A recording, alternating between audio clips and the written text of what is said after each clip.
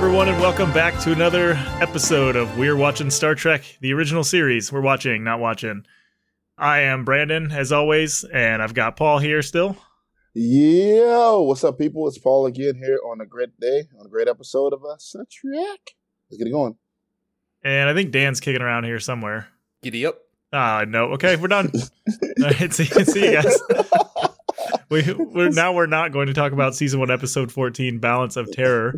The original air date was not December 15th, 1966. It never happened because Dan just ruined everything.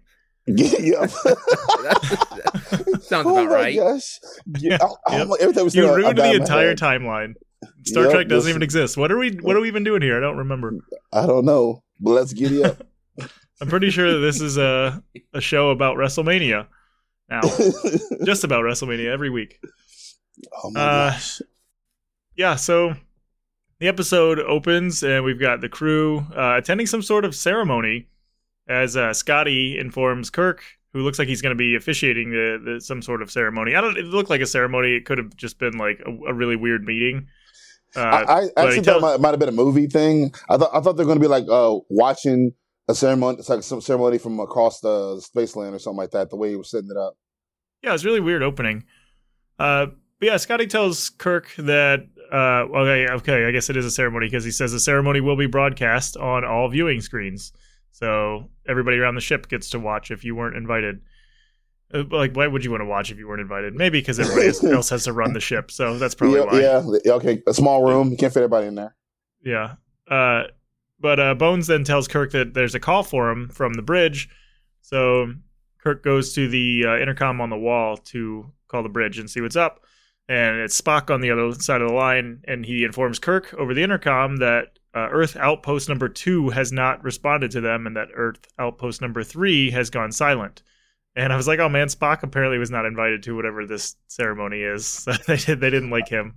Hold up, I think he jumped ahead kind of quick because you went all the way to the intercom thing that fast. That means did he already do the talking already? Do his little ceremony part, like the wedding thing, that quick? That comes now. So when they get done talking, they keep talking for a second, and Kirk orders Spock to maintain course for Outpost number 4, and says, hey, keep me informed if anything happens. And then he hangs up on Spock as Kirk does.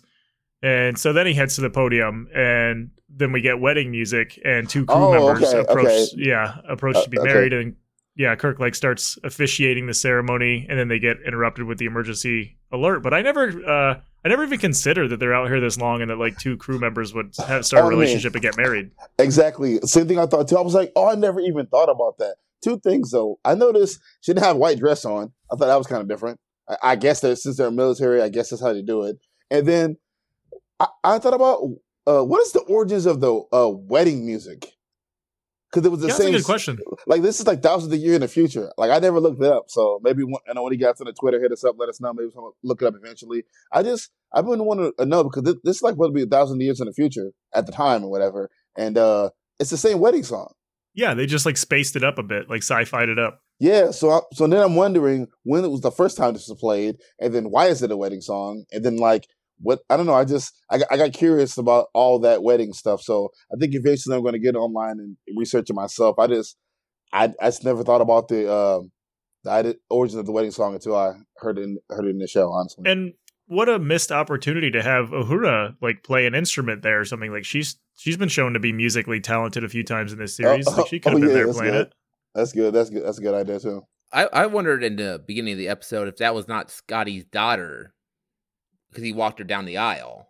Yeah, he did. But they didn't say that he ever has any like kids on board or anything. No, I assumed it was because she picked the ranking officer. Because you got to think about it, you're out there, you know, probably your family probably don't travel with you. So I'm assuming that's somebody she respected whatever to walk her down the aisle. Or they were just trying to get Scotty into the scene. Yeah. You got to think about it. This is the first episode in a long time. We got everybody here except for Spock. He's not allowed to be there. Yeah. Well, he probably doesn't want to be there in all honesty. No, I mean everybody like in the episode in general. I mean everybody like in this room. Oh yeah. I mean, okay. Yeah. Like this is first episode in a long time. Like everybody's in this episode. Like every small character, every minor character, every main crew, like everybody's in this episode has been a long time since we've seen everybody. So that's different. I also just pictured, like, when you were mentioning that she wasn't wearing a white dress, what if they just put her in an all-white Starfleet uniform? Yeah, or something. I just that would have been really weird. Yeah, I don't know. That would have been pretty cool. Interesting to look at. Like, this is my first. Like, honestly, I've watched a little bit of Star Generation before. This is my first wedding I ever seen Star Trek before. So now I'm curious about other wedding ceremonies on the show, and if they're more extravagant than this, or they did this to make it simple at the beginning, or they kept this as part of their lore. Yeah. That's also, what I'm curious. Do you think Kirk is an ordained minister, or can he just do this because he's a ship captain? Like, maybe they don't have, religious, like, maybe they moved beyond religious things and he's just a captain. So, like, he makes the comment about how the captain's been doing that since, they've used wooden ships. Oh, yeah. He said something about, about I missed that. History. Something about ordained.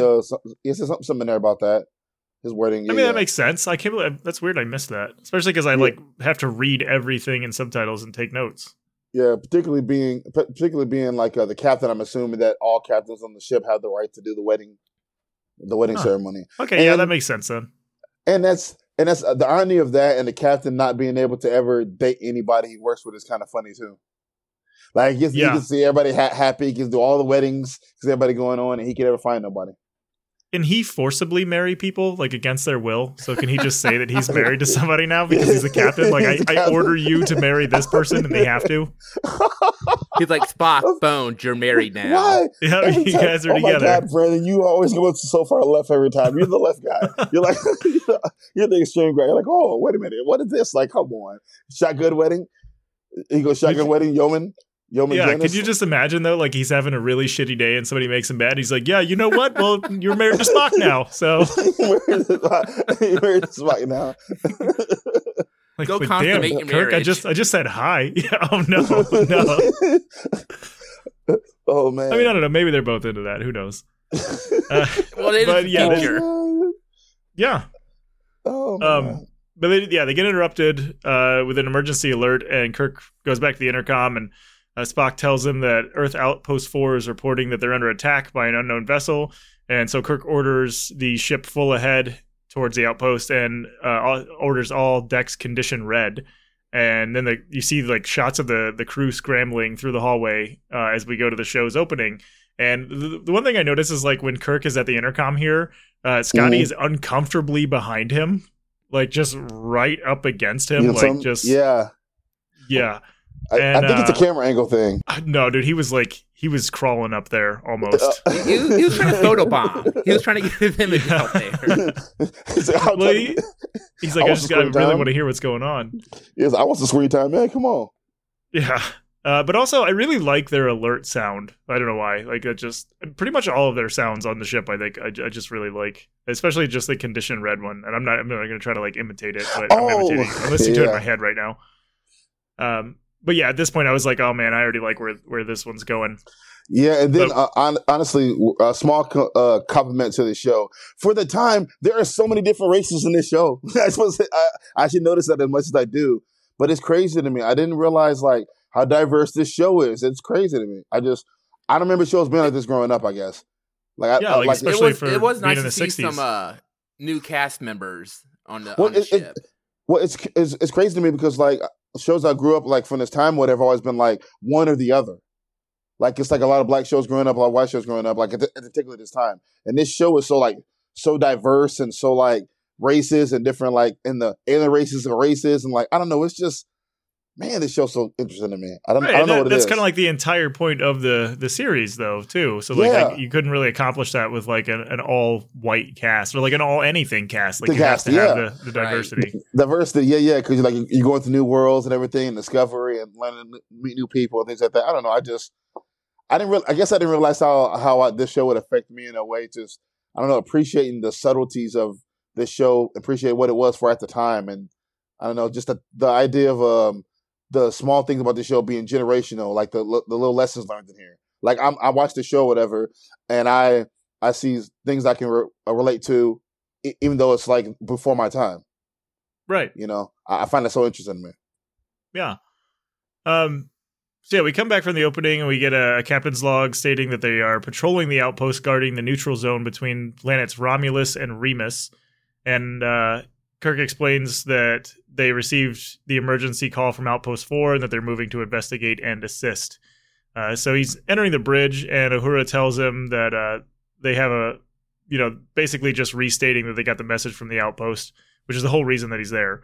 And Sulu says that at their speed, which is maximum, that they're at maximum speed. And then the navigator says that they're about 8 minutes away from the outpost.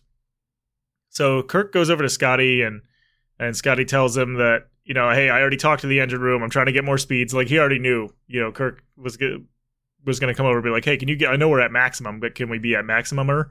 Yeah, he knew quick. He's like, yeah. He's like, yeah, whatever. I'm pushing it. Yeah, like, I got it. Just back off, dude. Yeah, exactly. So then Kirk asks Uhura if the outpost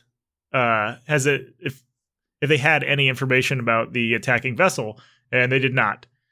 So the navigator then says that there can't be much doubt about who's attacking, alluding to the Romulans, or I guess the Remisians. I don't know what they would be called. But I know, like, my limited Star Trek experience, I know that the Romulans are a thing. Yeah. So then Kirk goes over to Spock and he's like, hey, put our star sector on the screen and show, where we are. So the map of the star sector shows up on the screen, and they get a little dot, like kind of like a "you are here" thing, and it shows that they're a little bit away from the outpost, which is just outside the Romulan Star Empire. And then there's like a neutral zone between the two. So the Kirk asks Uhura to broadcast to all decks so he can deliver a message, and he explains to the entire crew that they can't risk any error or miscalculations by anybody. So, like, everybody's got to be perfect. Which, credit to Kirk here that he actually told the whole ship what was going on. Yeah, and after that, he also broadcast the map. I assume he broadcast the map so everybody can look at it too on all the screens too. Yeah, he kind of goes back and forth between, like, hey, everybody, here's what we're doing, and then also we ain't saying shit, and everybody just gets bounced around in the hallways. Yeah, it's funny. It's funny because we complained about that before in this episode. He told everybody what was going on. He said, "Put the screen up for everybody to look at it." And also, they did something smart when he starts talking in a second. They do a lot of history. They explain the history of what's going on without having to explain it. Like, they explained really small about the war and the idea of it, and then you just fill in the blanks. Yep. It's real smart how they gave you like all the little small outline of what's going on, showed you the map, so showed there's a reason for a neutral zone. We're on both sides or whatever, and it kind of told you the whole history without even knowing. So I think that's really cool too. I was gonna say, at this point in the episode, the stakes already feel kind of high. Yeah, already. Yeah, there's like a really heightened sense of like urgency and emergency already, like very early on in this episode. Yep. But yeah, that's where we are here, is like he kind of hands off the intercom to Spock, and Spock explains, tells everybody basically, hey, this is the map, this is what's going on. And he explains that the neutral zone was established after the Earth-Romulan conflict of over a century ago. And he says that the conflict was fought with, by their current standards, some pretty primitive atomic weapons, and in very primitive space vessels, which were too small to even allow captives.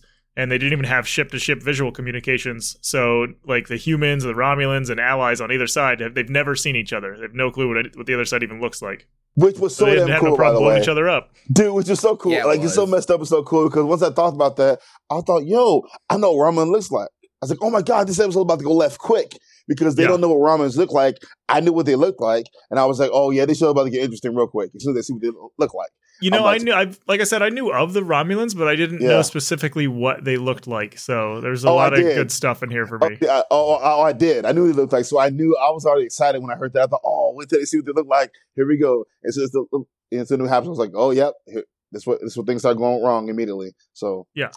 So cool. Yeah, he continues to explain to everybody that Earth believes that the Romulans are warlike and cruel and treacherous, and that the Romulans probably think the same thing about people from Earth. Which is a fair point. Yeah, I mean, if you're having like a huge war, you probably just hate the other side. Over 100 years, you assume that there's been legends passed on and stories passed on, and they're cruel what they did. They really blew us up, and we did whatever. So history. Well, from their perspective, we'd be the bad guys, though. Yeah, like I think. I mean, that's the whole way that kind of war happens, I guess, is that both sides think that they're right and the other side thinks that, the other side's wrong. And I mean, has there been a war in history where the bad guys are like, "Yep, we're definitely bad, but we're still doing this"? I don't know. Korea? I don't know. I don't know. I don't know. Cuba? I don't know. Like, I have no idea. We don't care what y'all doing over there. We do what we want to do. Like, yeah, they're like, look, we're trash. We acknowledge that we're trash, but we're still just going to keep going. We do what we want to do. I have no idea. Oh, that's funny. So Spock explains that when they formed the treaty, they did it over radio, and that any entry into the neutral zone is going to constitute an act of war. So then Kirk takes back over, and he's like, look, we can't do anything about, we cannot violate the neutral zone, and, we can defend ourselves, but to avoid war, the outposts, the Enterprise, all of you, all of us, we're all expendable.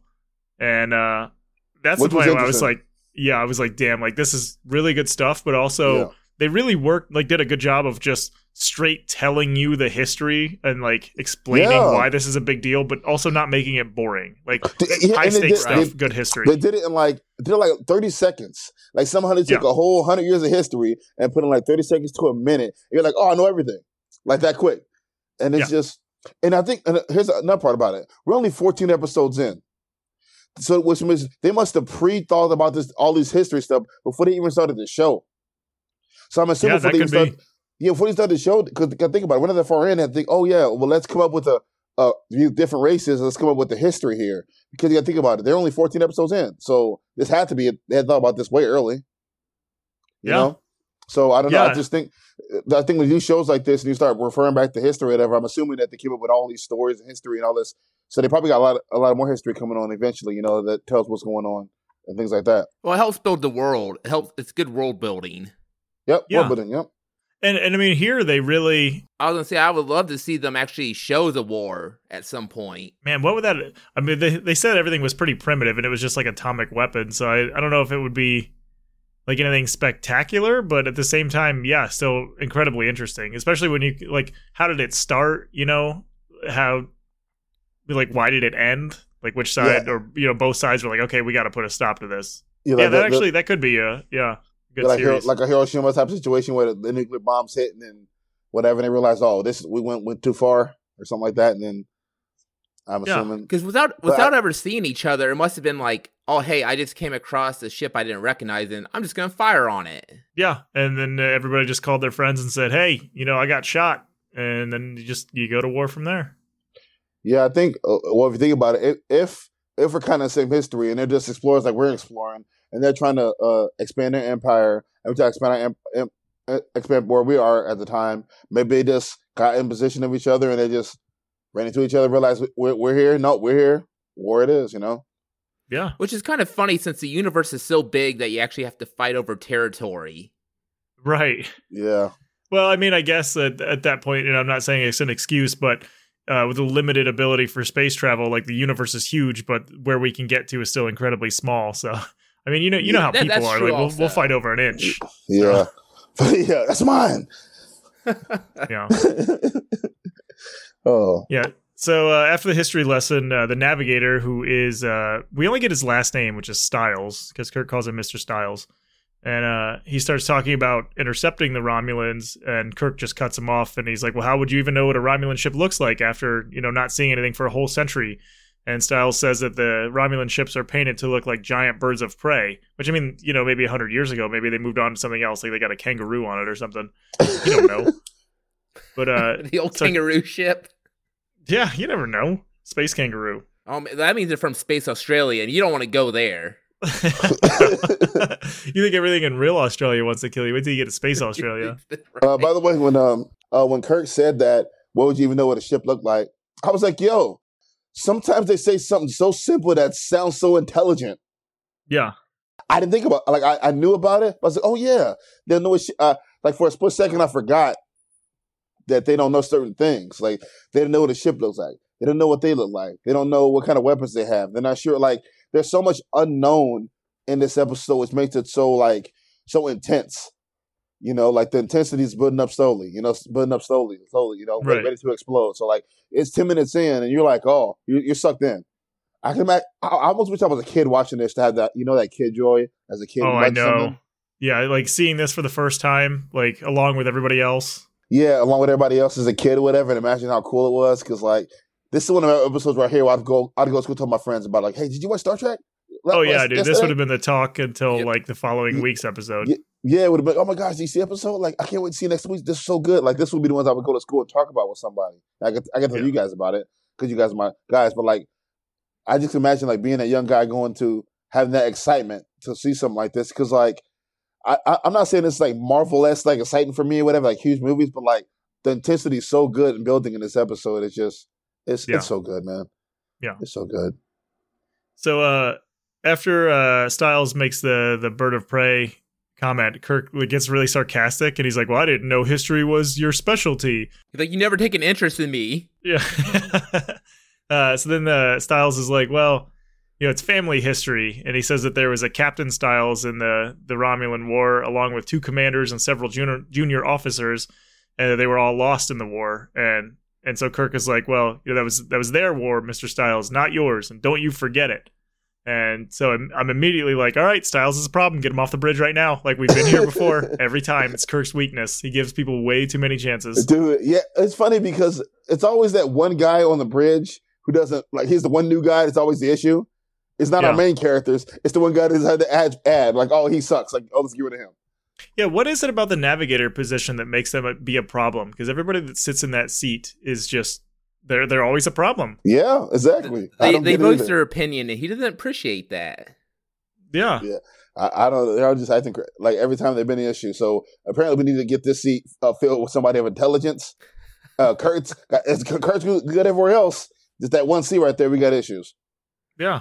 I also thought it was funny that Kirk had those 2 like sarcastic remarks, and that Styles just kind of had the answer for it. So Kirk just got mad about it and got even more sarcastic. Yeah. Like, he's like, I got you, you little bastard. And he's like, oh, wait, you actually had an answer for that. Never mind. So yeah, then Spock kind of interrupts the whole thing and says that Outpost 2 is within their sensor range, but that the sensors are reading indefinite. But Outpost 3 is reading just dust and debris. And both of them are gone, and the asteroids that they were constructed on were pulverized, which, first of all, like, asteroid base is always good in my book. Like, that's always, it always looks cool as hell. Yeah. But also, like, whole ass asteroid got pulverized, so that's not dude. a good thing. And then my issue was I don't like the word pulverized. Yeah, it's weird. It's just a weird word to use. Like, oh, I got pulverized. Like, I almost looked it up. Like, is there another way of pulverize something? Because it's just the way he used it. I don't know.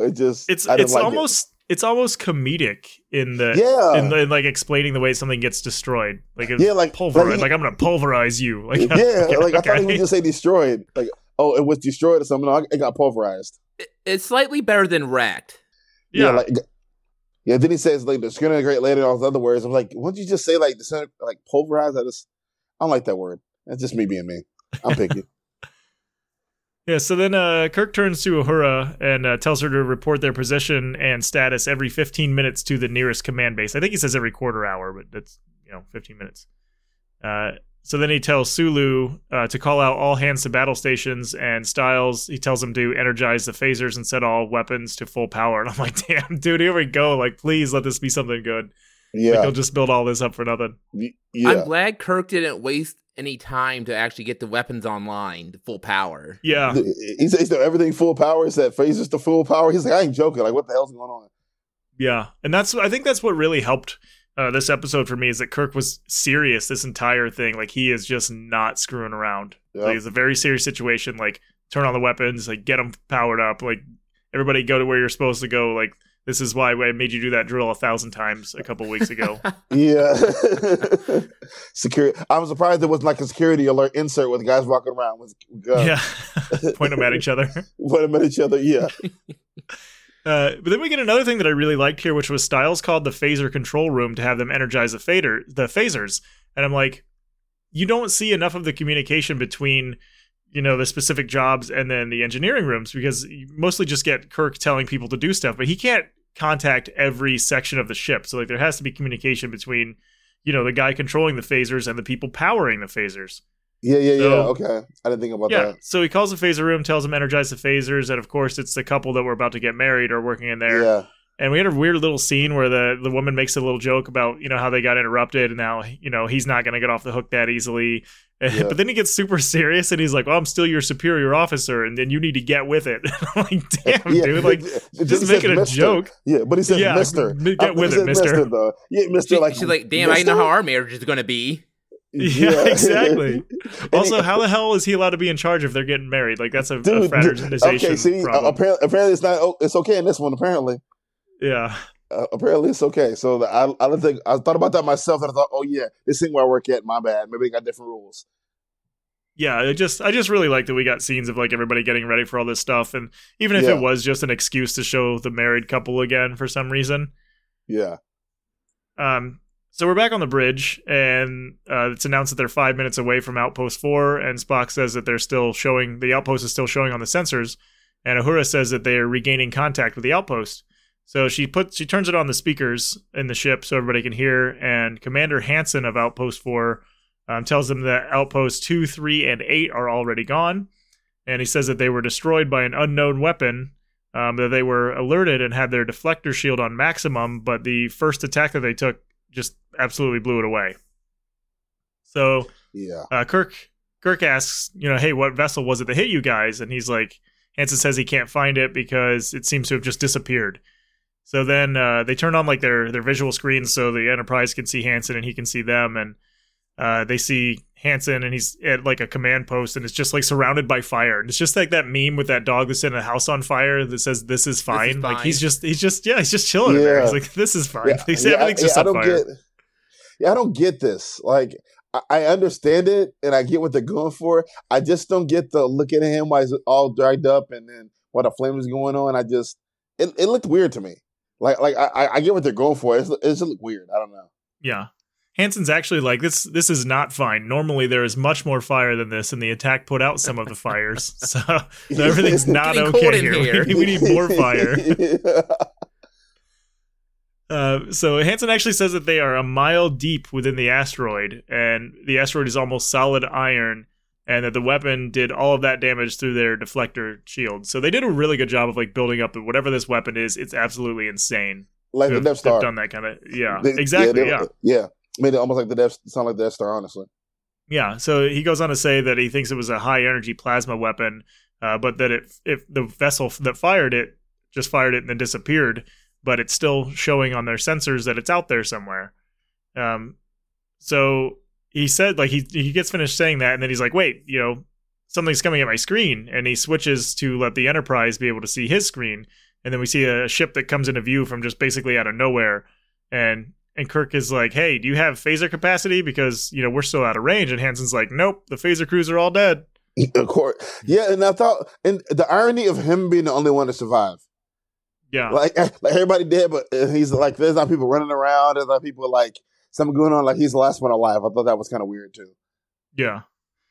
Just one of those things. But so then the enemy ship fires this like huge blast, and then it just disappears as Hansen dies. And at this point, I'm just like, Jesus Christ! Like this is so good. Like it's so stupid how much I enjoyed this episode. That's what I said, man. It was good. That's what I told Dan earlier about this. This is when I actually stopped the episode, and I was like, yeah, I'm done keeping notes. I'll watch it again when I'm done, because I knew I couldn't possibly get into the episode any more than I was and keep notes. Yeah. So I was like, you know what? Forget this. So I was like, I watched the episode. Then I watched it again a second time to keep notes. I was like, yeah, I have to, because it's really too good. And I was getting annoyed by having to look up and down. I was like, yeah, I'm just going to let it go. Yeah. So then Spock announces that Outpost 4 has been disintegrated and that the enemy ship has disappeared. So at least it's not pulverized. I don't know if it's good or bad. Which they saw that. Yeah. Yeah, Kirk wonders kind of out loud. He's like, well, do they have to become visible in order to fire their weapon? And then Spock says that they have a blip on their sensor and that it must be the intruder. So Kirk orders full magnification on the screen, but when they look, there's just nothing there. And so Spock is kind of musing, and he's like, well, they must have figured out how to solve the problem of needing a large amount of power to bend light in order to become invisible. Immediately, he's just like, well, he just does a Spock thing. He's like the most out there thing. And he's like, that's got to be it. Well, theoretically, they could, if they do this, and this. He's like, that's what I have an idea. But he knew how to solve the invisibility problem, but he didn't know. It's like, oh, they must have did it. Yeah. Like, it was really quick. And honestly, he said it, and not even question. Oh, yeah, he can't. he said, and I was like, okay, yep, that's what it is. Let's keep moving. Right. Like, I didn't even. Yep. Spock knows. That's all I like about Spock. Like, I love how Spock just says something like, you know what? That's like what it is. Move on. Let's figure it out. I mean, if he would have been like, no, they're actually just throwing like a space-themed blanket over their ship. That's got to be how they're going invisible. I'd be like, you know what, Spock? I agree with that. Like, perfect. I agree with Spock. That's got to be it. Big space blanket. Like, yeah, it's just we said it. As a matter of fact, I was like, yep, sir. Yep, that's what it is. Let's move on. Yeah, so then Kirk orders Uhura to tell the outpost to inform them if they have any sightings or readings in their area. And Spock notes that the blip on his sensors has changed direction in a like leisurely manner. So he suggests that maybe they don't know that the Enterprise is there. So then Kirk kind of wonders, and he's like, well, maybe the power that they need to be invisible renders their sensors useless, which is like a really bad design. But yeah. Spock says that the ship is taking the exact heading that a Romulan ship would take, which would be towards the neutral zone. Kirk orders them to do a parallel course, and he wants to mimic the movements of the other ship move for move. And he tells Styles and Sulu that he wants the enemy ship to think that the Enterprise is an Echo, and that they are not to cross into the neutral zone without his direct orders. So then they cancel the battle station's order, and they keep the crew on standby alert. The way Kirk mind thinks, bro, it's brilliant. Like, oh, I want to follow him move for move to make it he's a reflection or an echo. I don't know why, but he said that. I thought, you know what? That's what we're doing, Kirk. You Captain, let's do that. Like he's showing off the skills in this episode. It's just really cool. Yeah. Yeah, like it's like with like the carbonite maneuver one where, it's like when Kirk is at his best when he's having to think smart and use his brain. And when he has to like think on his feet. And think on his feet, yeah. He's like, that's when he acts his best or whatever. And Spock is always the best when it's tactical. But for some reason, when things need to be tactical, Kirk's even better than Spock, which is weird. Like Kirk seems to do the best of thinking like illogical and logical at the same time. He thinks both ways at the same time when things are going like crazy like this. I don't know. He just the way they write him the ideas is really cool. It shows why he's the captain in this episode. Yeah. Oh, I agree.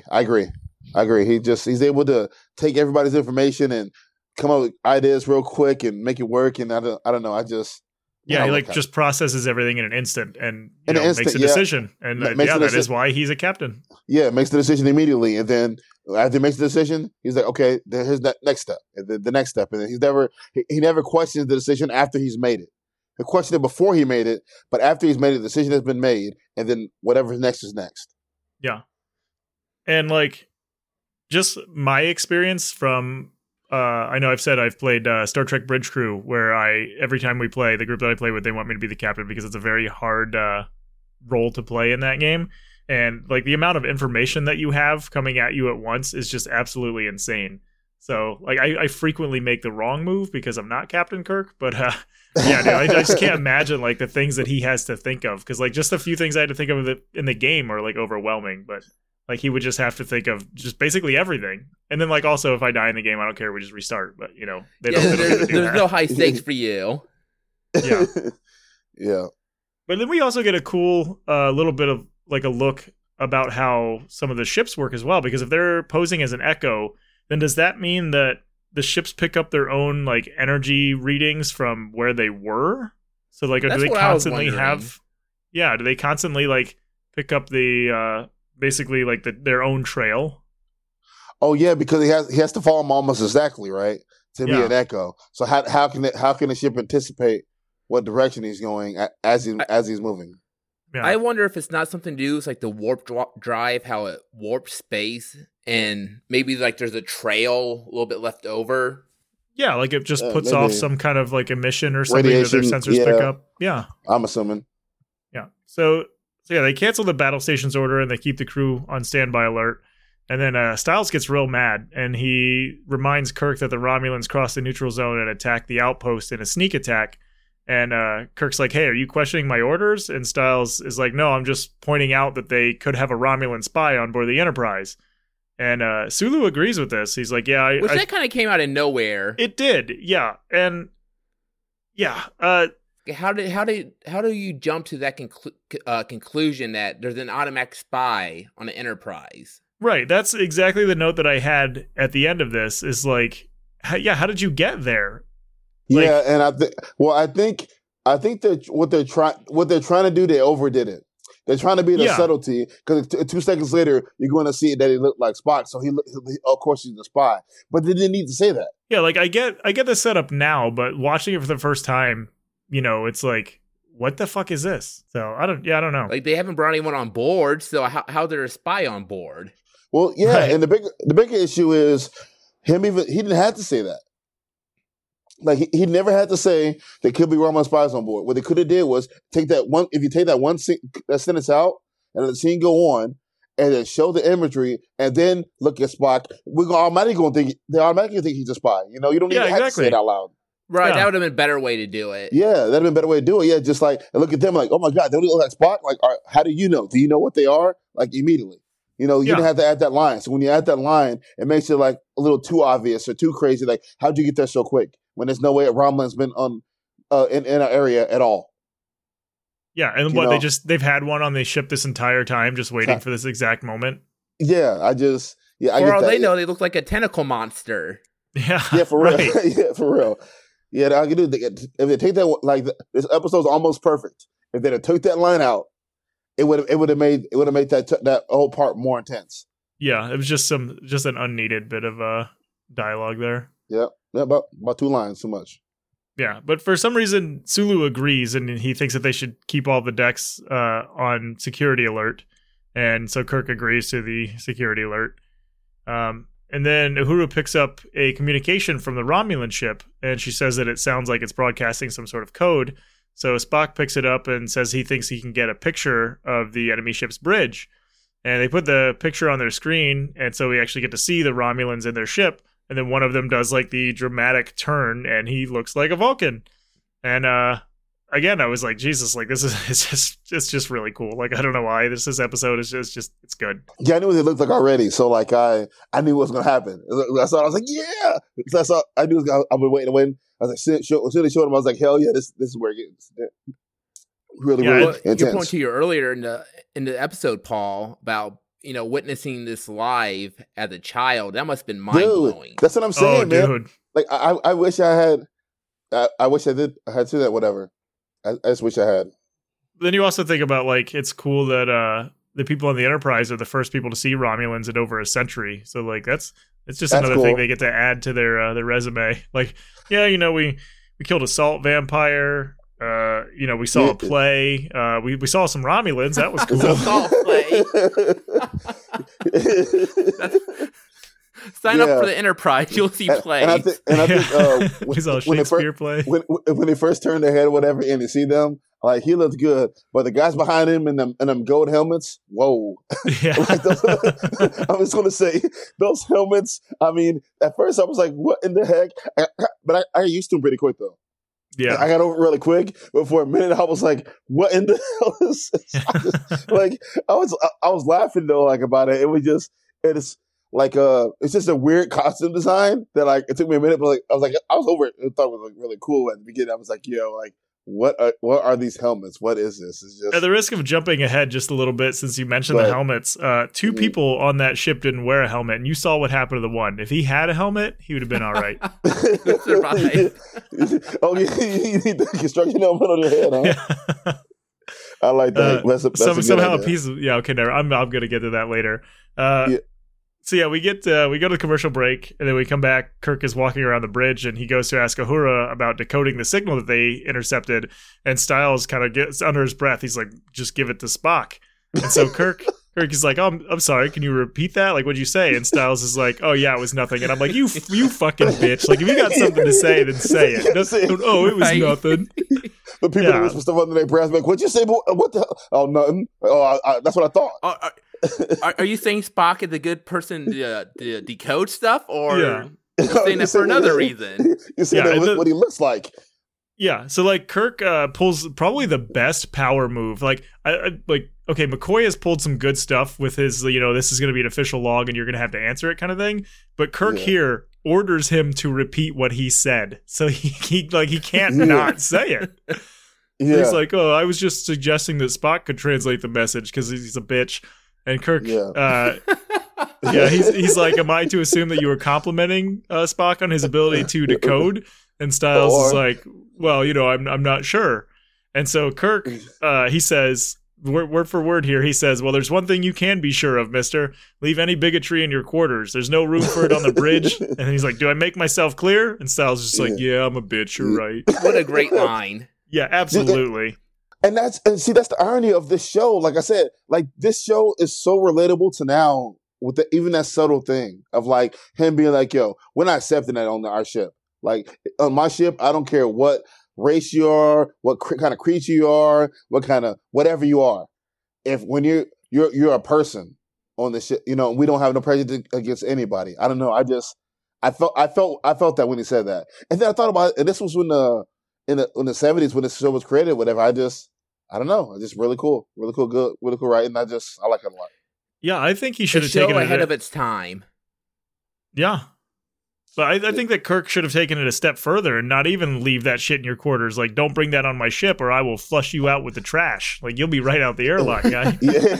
Like, listen, I lose people on this ship every day. You can come up missing and nobody would question it. Like, he jumped out himself. I just won't put it in my log. Yeah. He stabbed himself in his back 4 times. Oh, okay. Yeah. Mr. Styles came in contact with some kind of space bacteria and somehow his arm fell off and his face got peeled off and then we dumped him out of the trash. So, oops. That's a little gruesome, but yeah, I don't know. Like Kurt, he's like I said, strong mind, great leader. I know I like him a lot. He's written very well. Great episode so far. Yeah. And so Uhura says that the transmission that they were receiving was cut off, but she made a tape of it, which, like, hey, good for her. Like, just smart. We're getting this message, start recording. Hell yeah. Yep. So she hands the little tape over to Spock, and he puts it in the computer to play it to kind of start going over it. But then Sulu says that he sees something ahead at an extreme range, and the ship that they were chasing, the enemy ship, just appears, so it like decloaks and changes its heading, with the Enterprise just staying with them. So then we actually go. I didn't expect this, but we go on the Romulan bridge, which is so cool. Like so smart. Yeah, cool. That really caught me off guard. I really thought this whole thing would be from the Enterprise. It's funny because it's exact opposite. The one thing I said about the last episode, the carbonite maneuver, whatever, was this is almost the same damn episode, except this time we get to see the other side. Yeah. So we get to see what's going on. I thought it was really cool to see the dynamic of dynamic on both ships front captains. I thought it was cool. Yeah. Which was a complaint of mine of that episode, is that we didn't get to see the other side. Yeah. Right. Yeah. So yeah, on the Romulan bridge, their commander, who never gets a name, they always just call him Commander, and one of the other Romulans are discussing how they're being followed, and the regular crewman he thinks it's just a reflection, but the commander thinks that the outpost may have contacted a ship, and he thinks that ship may be following them. So he wants to turn the cloaking back on. Space police. Did you guys notice that they call it Space Popo? Did you notice there was a Firebird painted at the bottom of the Romulan ship? Yeah, so when they decloak, they get that really cool bird on there, which actually I have like in my notes. Yeah, I have in my notes like it's just the design on the bottom of that ship is cool as hell, and honestly, that ship is cool. Yeah, that'd be probably be a cool model to have, huh? Yeah, shut up. You're making fun of me? Whoa, no, this time I'm not making fun of you. All right, okay. I'm just saying. It's like, don't you start on me again. I'm just saying, it could be a cool model to have. It would be, yes, it would be. I don't have the skill to do that though. I bet somebody does. Yeah. Also, the Romulans, their costumes and outfits were terrible. That's the one thing I think about it. Like they're all wearing this pink and black checkered scarves and things around them. I don't know. Okay. Like I was thinking that too, but then I realized, and I was going to save this for a little bit later, but it doesn't really matter. The Romulan stuff seems to be very heavily based on like old Roman, ancient Roman that's stuff. What I like was thinking also. They have their commander. They have like their leader's the Praetor. Oh, the Praetor. Okay. They have what was the other guy called on here? Damn, I don't remember. I'll get to it. It's in my notes here somewhere. But the one guy's name is Decius. Like, yeah, they're pretty heavily Roman inspired.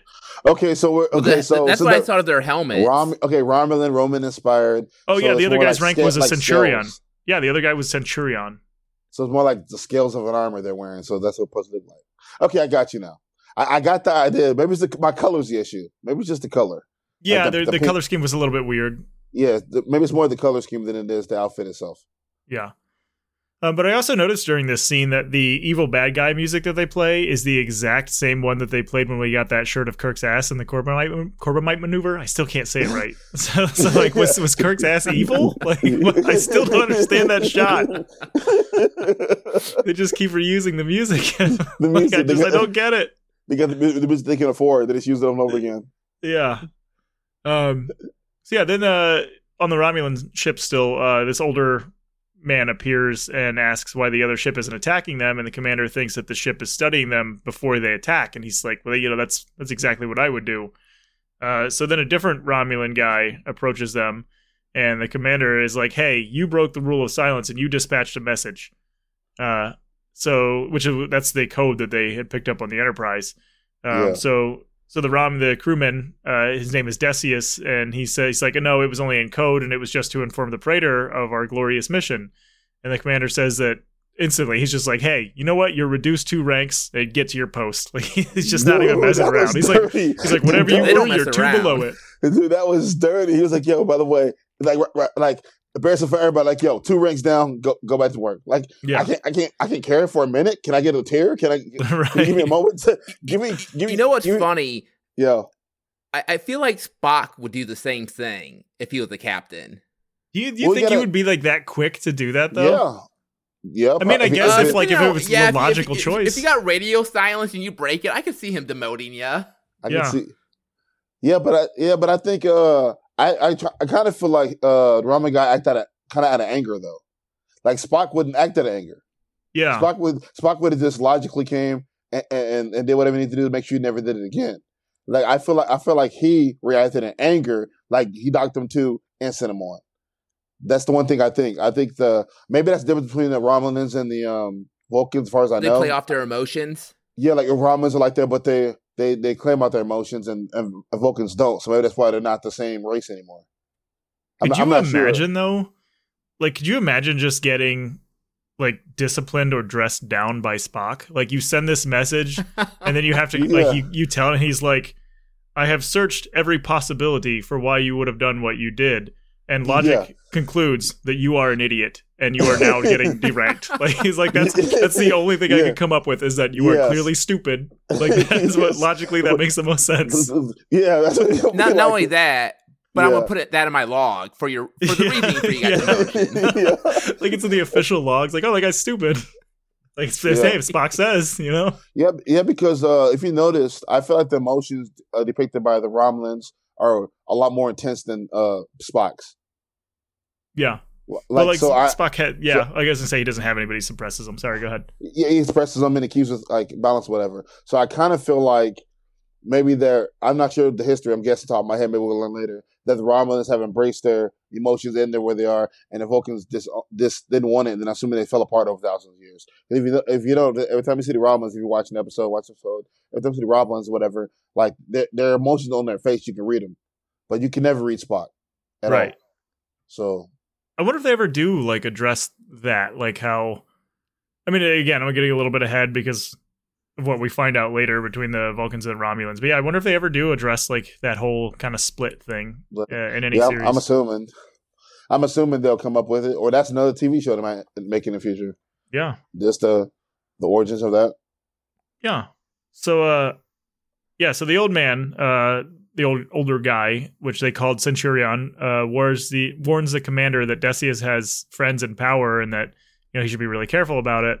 And the commander just kind of blows him off, but they have a quick discussion just about what they're doing, and the commander expresses his concern for starting another war, and he really seems to like just lament kind of what he has to do here, because he's like, oh, we go do this thing, and what do? We just bring home another war. And like he seems like he just doesn't want to continue this cycle of war that his leaders are set on. Well, why were you blowing up planets then?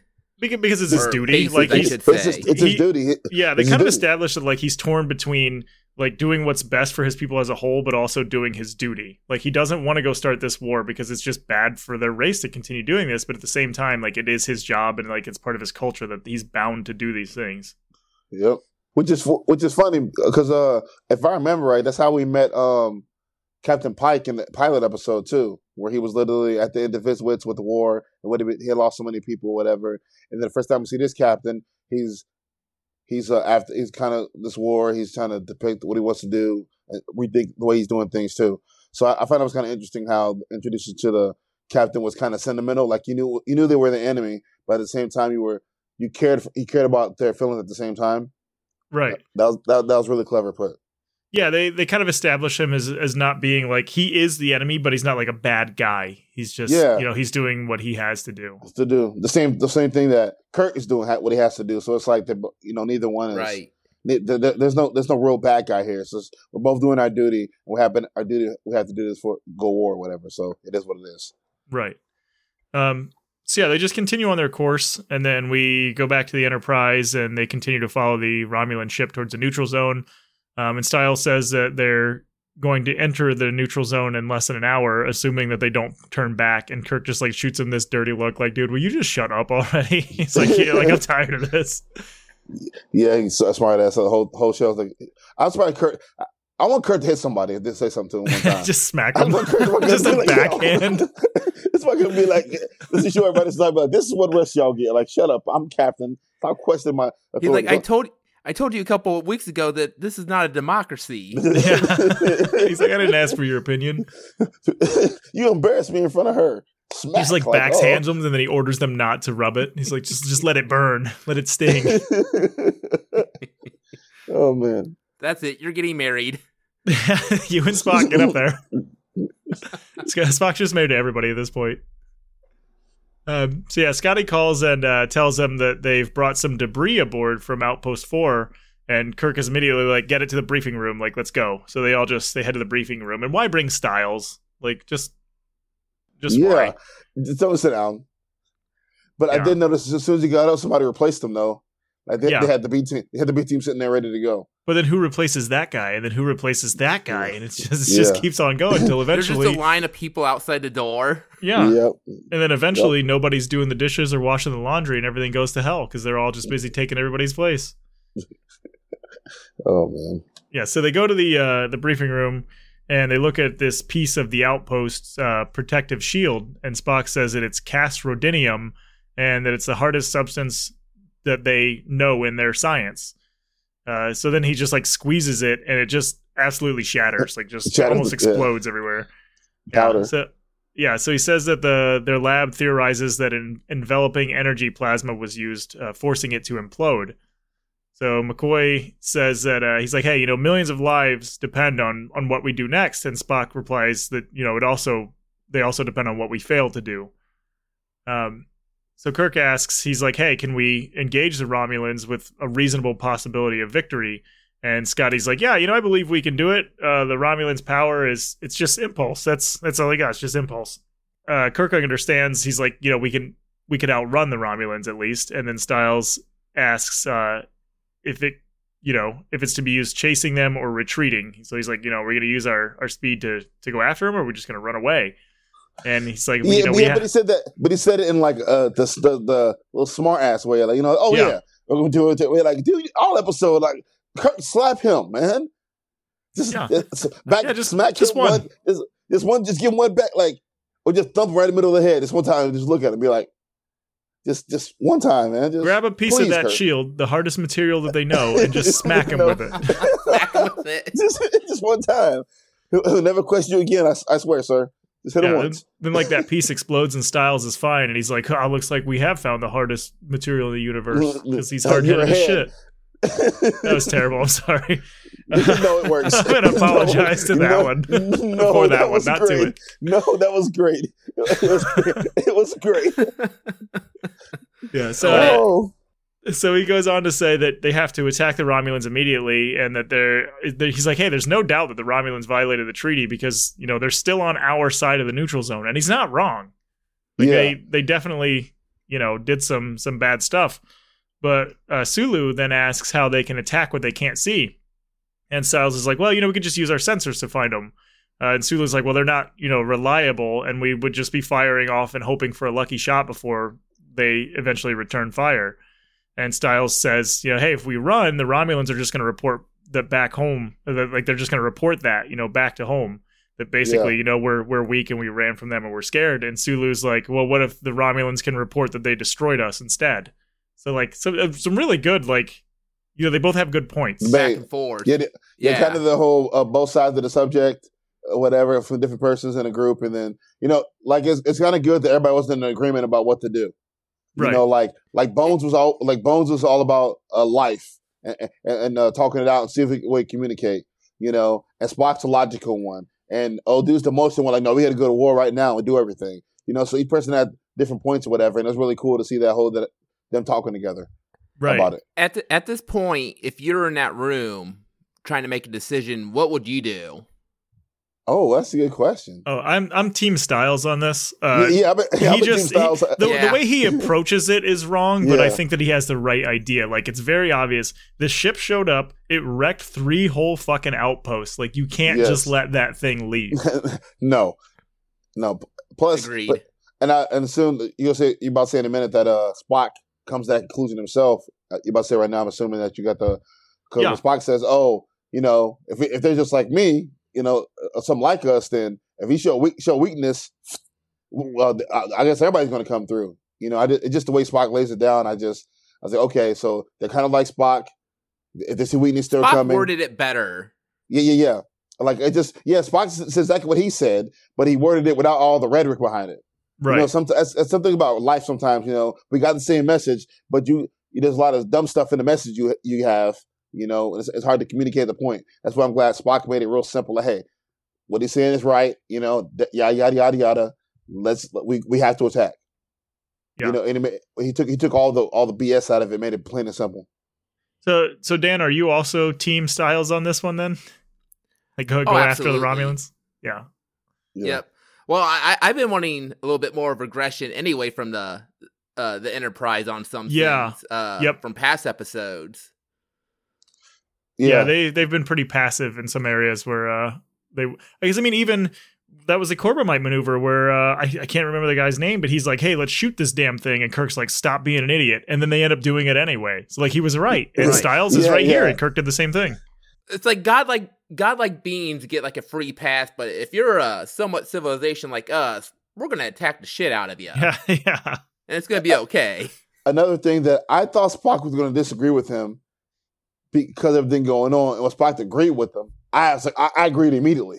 Because, it's kind of a thing where, Styles doesn't trust Spock, but he's backing up Styles and everything Styles is saying, though, even though, it's like a human thing would be to be the jerk and disagree with him just because, because he doesn't like me or the way he been treating me this whole time, and it's very funny that Spock doesn't even bother Spock at all. Like, his bigotry don't bother Spock at all. He's like, I ain't worried about that. Like, I got other things to worry about, so it's kind of cool. Well, Spock's like, you're right. You're making the logical decision.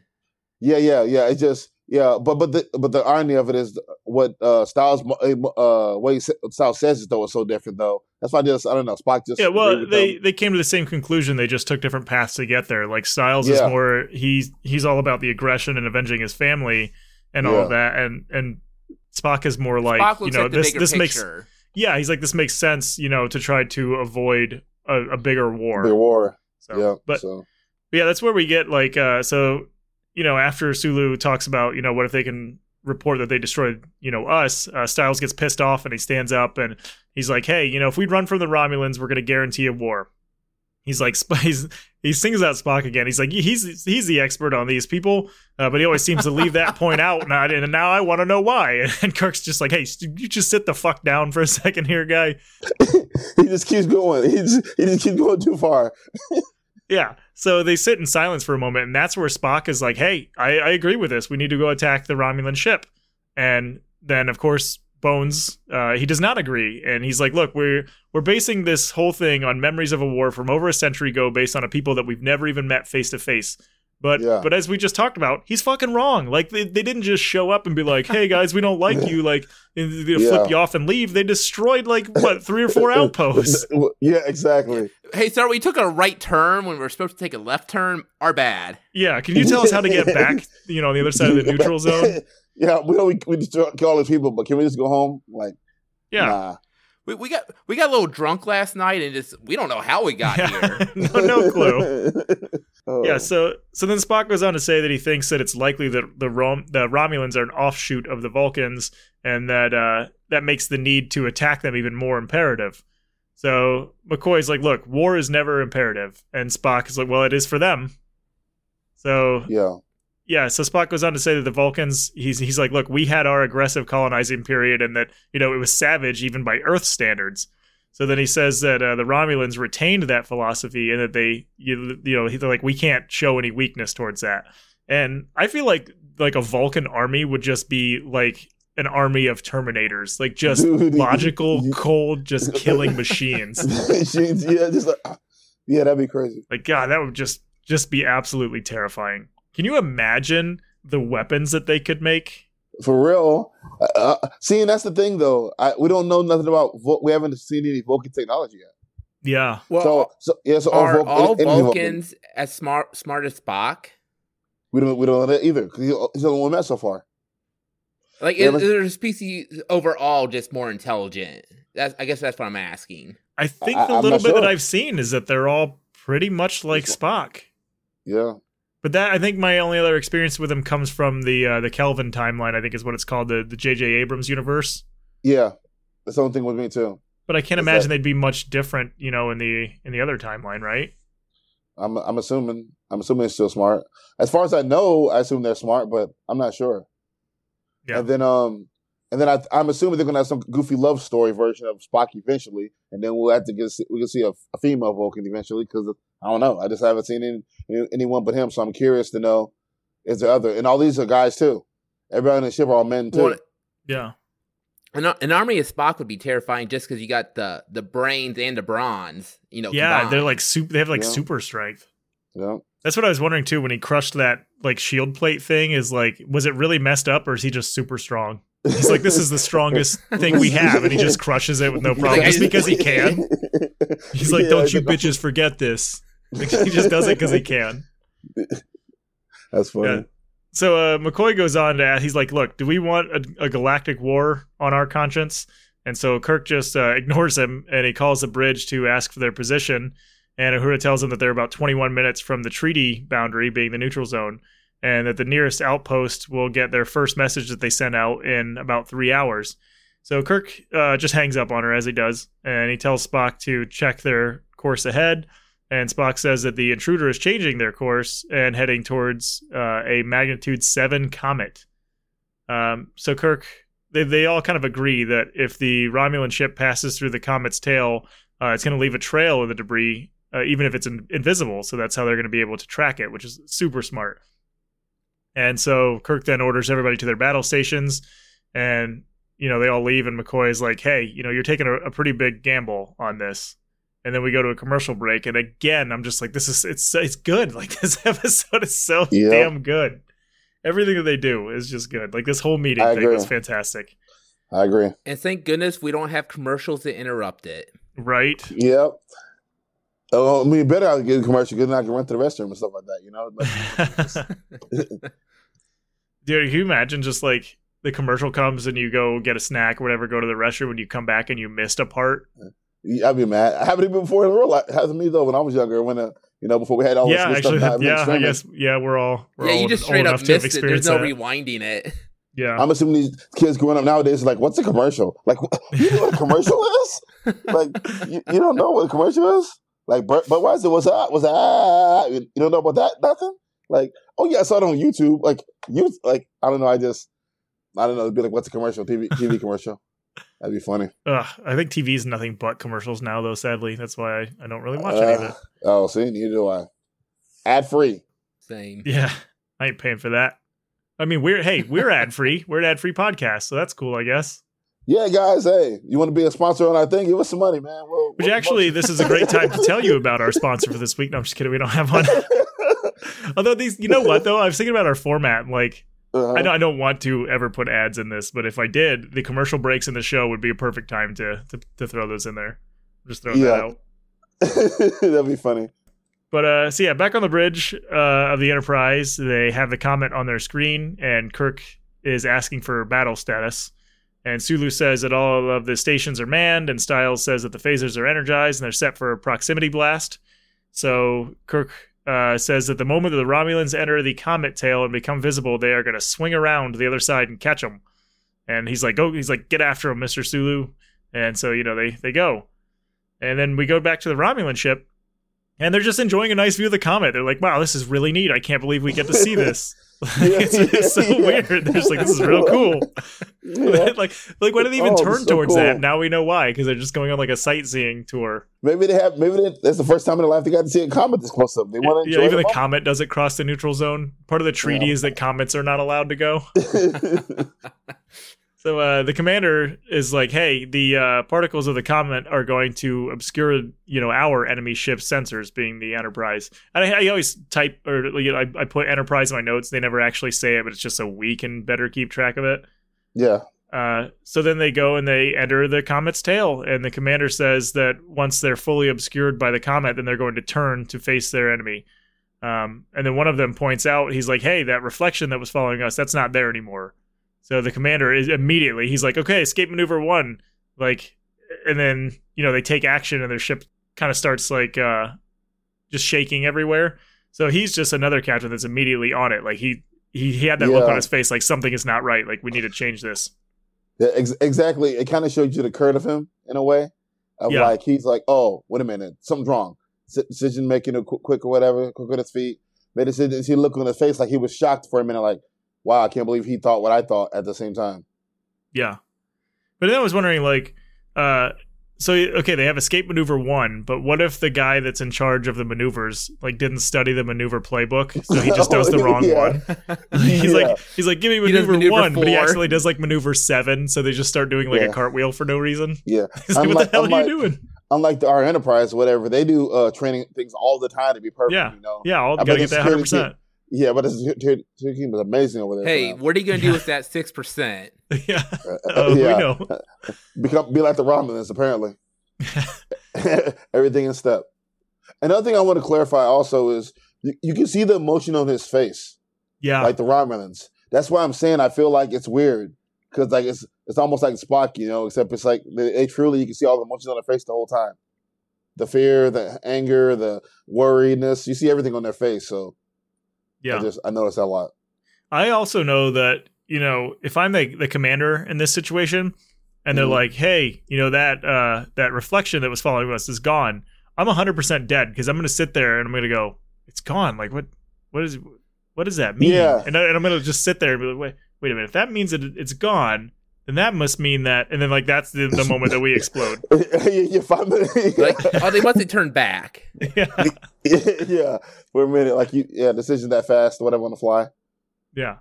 So we go back to the Enterprise, and they are losing the Romulan ship on their sensors because of the comet.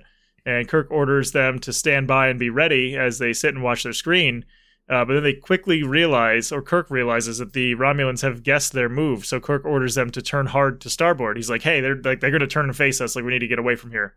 So Kirk is like, well, that's exactly what I would have done. I'm not going to underestimate this guy again. And then he orders them to... At that point, they both respect each other.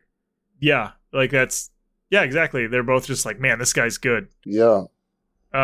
So then Kirk orders them to fire blindly and just lay down a pattern of phasers, and the ship just starts firing into space, just kind of hoping to hit the Romulans. And I was like, dude, this shot of the Enterprise firing, I don't know why, it just like it hits like a spot for me. Like that's like it looks good, it sounds good. Yeah, it does. I don't know what it is. I love that damn ship, and that was just amazing.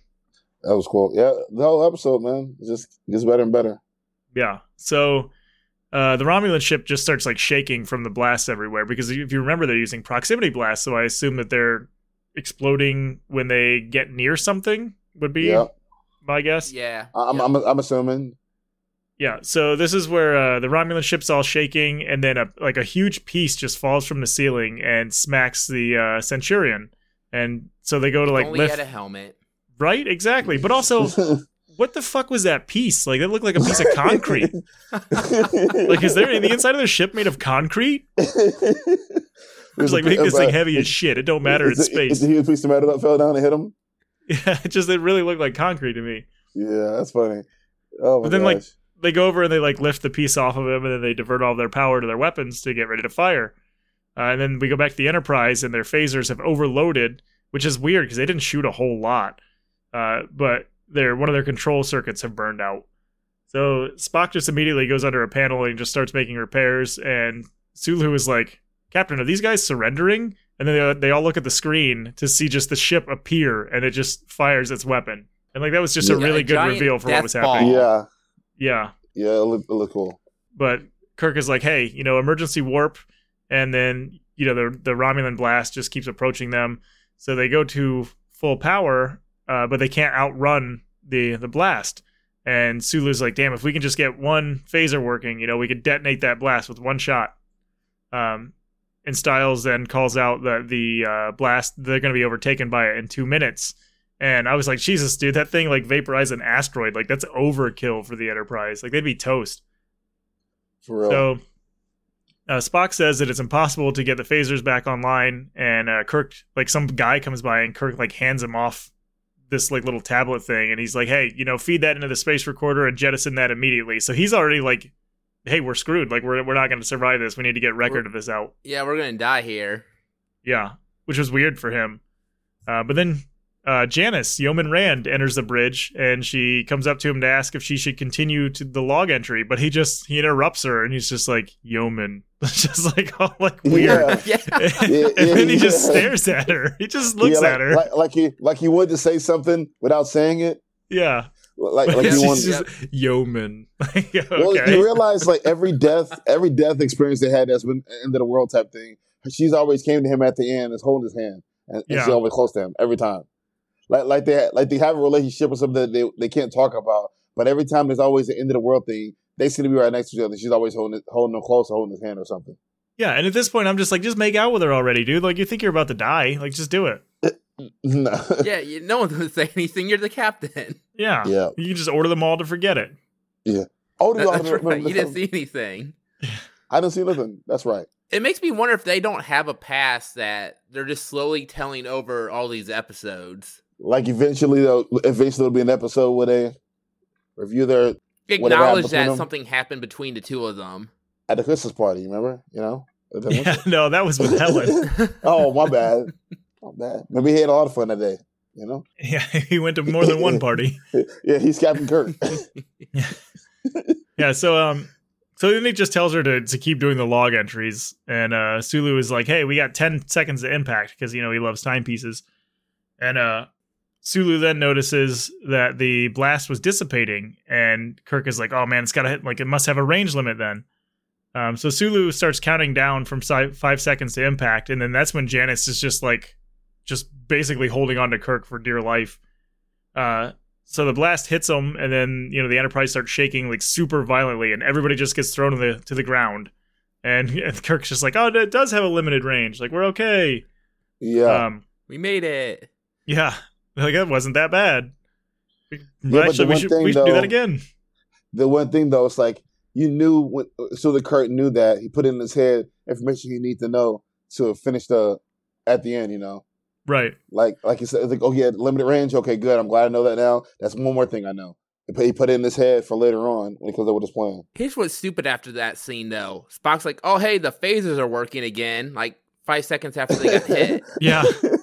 Like, they won't fire in that 2 minutes, but 2 minutes and 10 seconds, they're good to go. Well, I mean, the Enterprise really is just a big piece of electronics, and everybody knows that sometimes in order to get an electronic to work, you have to beat the shit out of it. So that's why it started working again. That's true. Fair enough. Yeah, so if your TV remote don't work, smack it a couple times. It'll work. Enterprise is just a big remote. Yeah, so Spock announces that the phasers are operational, and he announces that the intruder has returned to their own course, so he thinks that maybe they might think that the Enterprise was destroyed. And Kirk is like, well, I wouldn't make that assumption, so I don't think that, they would either. and then he orders Sulu to just keep following them. So back on the Romulan ship, the commander is caring for the Centurion who had a piece of concrete dropped on his head, and one of the crew announces that the reflection that was following them has returned. So the commander then orders them to activate their cloak, but the crewman's like, hey, we can't do that, we're low on fuel. And the commander's like, well, just do it anyway, go do it. So then they kind of wonder if the Enterprise actually survived their blast, and the commander says that the Earth ship's commander isn't one to repeat a mistake. So he's like, what we just did, that's not going to work again. Like, this guy's not an idiot. So we go back to the Enterprise, and Spock actually, it's a really weird scene, because Styles is just sitting at his navigation panel, and Spock just comes up and approaches him from behind, just kind of leans over him, and then Styles just shoots him a dirty look. Yeah, puts his arm around him. Yeah. Yeah, and Styles just gives him a dirty look, and he's just like, okay, we're going to be entering the neutral zone in a minute. Spock's just, you think that he did that on purpose too? He's like, I'm going to go screw with this guy. I know he hates me, so I'm just going to go hang out. I'm going to get right next to him, what's going on? He's like, he didn't even say anything, he didn't do anything. Yeah, he just looked over his shoulder, I'm in charge of you, see what's going on. Hey, he's got a sense of humor, he just doesn't show it. Oh, yeah. I see. Yeah, well, he does with Bones every now and then. That's true. He does. Yeah. Yeah. So then McCoy asks, he's like, well, are we going to violate the treaty? And Spock is like, well, the Romulans already did. And yeah, they did. So Bones says that, once we're inside, the neutral zone, the Romulans can then claim that, that we're the aggressors, basically. Which was a smart thing to say, because I didn't think about that until he said it. Yeah, the whole thing could just be a trap. Yeah, I didn't think about that until they said it. Oh yeah, as soon as we go in there, they could just should have been oh yeah, no, they came in here after us, et cetera, et cetera. So don't mind the 4 bases that were just destroyed. Yeah, yeah. Allegedly, they could have been oh well, you guys had issues and you guys destroyed them to trick us. There's 4 other asteroids hit those asteroids and just obliterated them. Yeah. It's if you guys ever play pool and you see when you break. They just started bouncing off each other and everything went to hell. What the hell? Yeah. Yeah, so Kirk is like, no, we're going to get these guys while they're still on our side of the neutral zone. And he orders Sulu to go full ahead to maximum warp. And it's great that he's just like, no, we're chasing these guys. Let's just go. That's it. So then he tells Styles to prepare the phasers, and he says that the ship has to become visible in order to fire their weapon. And Styles is like, well, a phaser hit at this distance would take the wildest stroke of luck. And Kirk's like, yeah, I'm aware of that. I mean, that's just going to be their plan. And then the Romulans notice that the Enterprise is following them, so they just take evasive action. And then that's when the Enterprise starts firing blindly into space again. And the Romulan ship, again, it just starts rocking all over the place. Yeah. So Styles announces that they have 20 seconds before they enter the neutral zone, and Kirk tells Uhura to inform the command base that, in his opinion, they didn't have an option and that they have to go do this. So they just continue firing, and then on the Romulan ship, the Romulans see that the Centurion is dead. They're like, oh, that guy survived longer than we thought he would, having that thing having basically crush him. Nobody's surprised either. The more and more I see these guys' clothes, I swear it looks like crochet outfits, man. I swear it looks like the crocheted outfits around them, and it's driving me crazy. Even if it's Roman based or whatever it is, it looks like they crocheted some outfits together, and then they made it part of their clothes. I swear it is. I wonder if that thing they have hanging over their shoulder denotes rank in any way or something like that. Well, I don't know, because I saw multiple guys with the same color. So I don't know if that's how it works. Because I noticed that our commander has a pink one on his shoulder, but I thought somebody had a pink thing around their waist. Oh, okay, yeah, I don't know then. Yeah, I didn't notice that. Yeah, but I'm not sure I saw that they were different colors. I didn't see who had what colors. Who had what? Yeah. I'm not sure. I think I saw somebody with similar colors earlier. Not 100% sure, but man, the helmets are ugly. Yeah. Oh my gosh, they're so ugly. I'm gonna get you one. Dude, I'm gonna find somebody to make you one, and you're gonna have to wear it because it's a gift. I'm gonna have to wear it. Just check up my helmet. Oh my god, it's so ugly. You have to wear it to work. Here's your Halloween costume. Oh, get out of here! That's my new hat. Yeah. So one of the Romulan crew asks their commander why they're not firing back, and he just refuses and says that, he thinks the other commander is trying to get them to waste their energy. He thinks that they know that, they're running out of fuel, which I don't know how Spock or how Kirk would know that, but so then he orders them to put. I think Spock, you got to remember, Spock's been telling them the whole time that it takes a large amount of energy to keep the cloak up. Yeah, that's fair. Yeah, that's true. That's true. So I assume they kind of Spock gave them the idea of how much, like they got to be running low by now, because there's no way to have it think about a source that powerful enough to fire the weapon and be that cloak that long. So I'm assuming he used that to say, oh, they're definitely gonna run out of power sooner or later. But you got to remember that's the same thing that happened between the other ship in the other episode with the carbonite maneuver. Yeah, whatever. Where they tried too hard and ran out of fuel.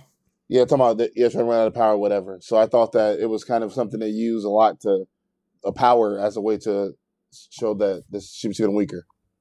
Yeah, that's fair. So the commander then orders all of their debris to be put into disposal tubes, including the body of the Centurion. And then we go back to the Enterprise, and Spock announces that the motion sensor signal has stopped, and so Kirk orders them to stop firing. And then Sulu says, he's like, hey, we're picking up a bunch of debris. And Spock says that it's vessel wreckage containing metal molds, conduit, plastiform, and a body. And he says that it's insufficient mass and that he thinks that it's not the vessel, but that it's a trick. So he thinks that they didn't destroy, the enemy ship, but they're just being tricked. Spock being Spock again. Yeah. Talking about it's not enough debris. Not enough debris. That don't make any sense to me. Real quick, too. Okay, whatever you say, Spock, cool. But I mean, real quick. I would think, I think he wouldn't, or they would all think that, if you think you just destroyed this ship and you find like 6 pieces of cardboard and a dead body, and like that's not what that ship was made of, Yeah, but a lot of times obliterate it beyond all recognition. Yeah. Yeah, but this, I think it's the first episode thing I've ever watched in my entire life, like destruction related, where they said there wasn't enough debris for it to actually be destroyed. Like that idea itself. Yeah. Like I've watched a lot of stuff my entire life of like that ships and space and different shows or cars or whatever. Like I've never heard them refer to as, oh, we know that you found that debris. That's not enough debris to match what actually was destroyed. Like that's a clever way of making Spock even smarter, by detecting how much the mass wasn't enough mass. Right. I've never heard that used in everything I've ever did, but I've seen before. So that was kind of clever and cool to me. Yeah, just a really good observation on his part. Yep. So then Kirk orders Spock to go to his sensor probes, and Spock's like, well, there's nothing out there. I think we've lost them. And then we go to a commercial break. So we come back from the commercial to the first captain's log in a while. They haven't done a lot of these this episode, which was really surprising. Yeah. But it just explains, basically what's happened so far in the episode. And then Kirk also explains through his log that they've been silently waiting with their systems off, hoping to regain contact with the ship. Spock wants to go make some repairs, and Kirk tells him, hey, you can do that, but go be quiet. And then on the Romulan ship, they're whispering that they can't find, the enemy ship and that it must have left. But the commander thinks that it's still out there somewhere. And this immediately, to me, reminded me of, I read a Tom Clancy novel called Red Storm Rising. And there's a lot about submarine warfare in that. And that's basically what this is. Like, there was a lot of scenes in that book where, they know that there's another sub, and it's basically the first one to make a noise loses. And that's like, this is it, just in space. Like, that has to be just incredibly Tom Clancy writes Jack Ryan. And the Jack Ryan movie, one of the Jack Ryan movies or whatever, one of the guys, who the hell is it? Sean Connery. Yeah, he is the captain of a ship, and they're literally he gets to sit the submarine and takes the submarine across to Orlando, whatever. And the way to detect them is they start singing in the submarine, and it's like be able to hear the sounds. Yeah, was that Hunt for Red October? I think that might have been the one. I think that might be the one. Okay, yeah, I haven't seen it or read it, but I know of it. Yeah, I think that was one. Yeah, and that happened. So when you said that, so I thought about too at the same time about a similar thing with the whole being able to take things about being quietly and whispering. Yeah, which that has to be like super tense, just absolutely insane. Dude. I think it'd be really cool if they actually did that in here. Like they don't do a lot of cutting out sound in movies or whatever. When they do, like cut out the sound, just hear the breathing and hear the ship, and hear everybody being quiet, try not to hear each other. The intensity of it, that'd have been really cool. How did Kirk tell the whole crew though on the ship though, like, hey, y'all got to be quiet? Yeah, I was just wondering that too, because you can't come over the intercom for that. Yeah. I think there's a lot of movies though, a lot of war movies like that where the intensity goes when you cut a sound, you got to be quiet or whatever. So I can imagine, like, I'm not saying anything wrong with the show. I just imagine that moment being like a little more intense if they came up with a, like there's been too much time and everybody's quiet and everything can't hear. It's like a. But this brings me to my only complaint of the episode. Here in a second, when Spock goes to get up and he accidentally hits a button. Oh. That just doesn't seem like something Spock would do. Yeah. Yeah, we'll cover that one when we get to it. Yeah, go ahead, Brandon. You can keep going. Go ahead. Well, when you were asking about, like, how do they let the whole ship know, Dan, I just imagine, like, Kirk goes up to somebody at the bridge and he's like, hey, don't say anything, pass it down. And then they just, like, just pass it down the whole ship that way. So yeah, we actually get at this point we get a supplemental captain's log explaining that they've been motionless for 9 hours and 47 minutes, which is absolutely grueling. Yeah. And Kirk is in his quarters at this point, and when Yeoman Rand enters to see if he wants anything from the galley, you're like, hey, you want some coffee or whatever? And he's like, yeah, I'll take some. Just take it to the bridge because I'm going to be there momentarily. And then the little moment that they could have had gets interrupted when McCoy enters, and Yeoman Rand leaves, and Kirk's like, man, I wish I was on a long sea voyage somewhere where I have no responsibility. So, like, the stress of this whole thing is starting to get to him. Yeah, because you got to think about it. It's like, this is a war. It's like a galaxy war that he's trying to avoid. Yeah, he's like... it's not the normal, like, intensity of just, like, him and his crewmates, It's like, if I'm wrong about this, then, the repercussions could be for centuries. Yeah, but countless, potentially millions of lives. I mean, hell, with the way that the Romulans, their weapons they've shown, like, this could be the end of the human race if they screwed up. Yeah, for real. The weapons are real strong. I'm saying. Yeah, but so he says, like, he's like, when I look around and I see the people on the bridge and they're all waiting for me to make the next move, and he asks McCoy, he's like, what if I'm wrong? And so, McCoy starts to try to answer, but Kirk interrupts him. And he's like, I don't expect an answer to that. And he goes to exit the room. And so McCoy grabs Kirk by the shoulder, and he's like, yeah, I do have something to say that I seldom get to say to a customer. But he really, hesitated to say customer, which is weird because he doesn't really have customers. Like, nobody's paying him for his service, I guess. Yeah, nobody's paying him for his drinks. Because when he said customer, I think he's referring to he always comes, he always making a drink. Yeah, so I think.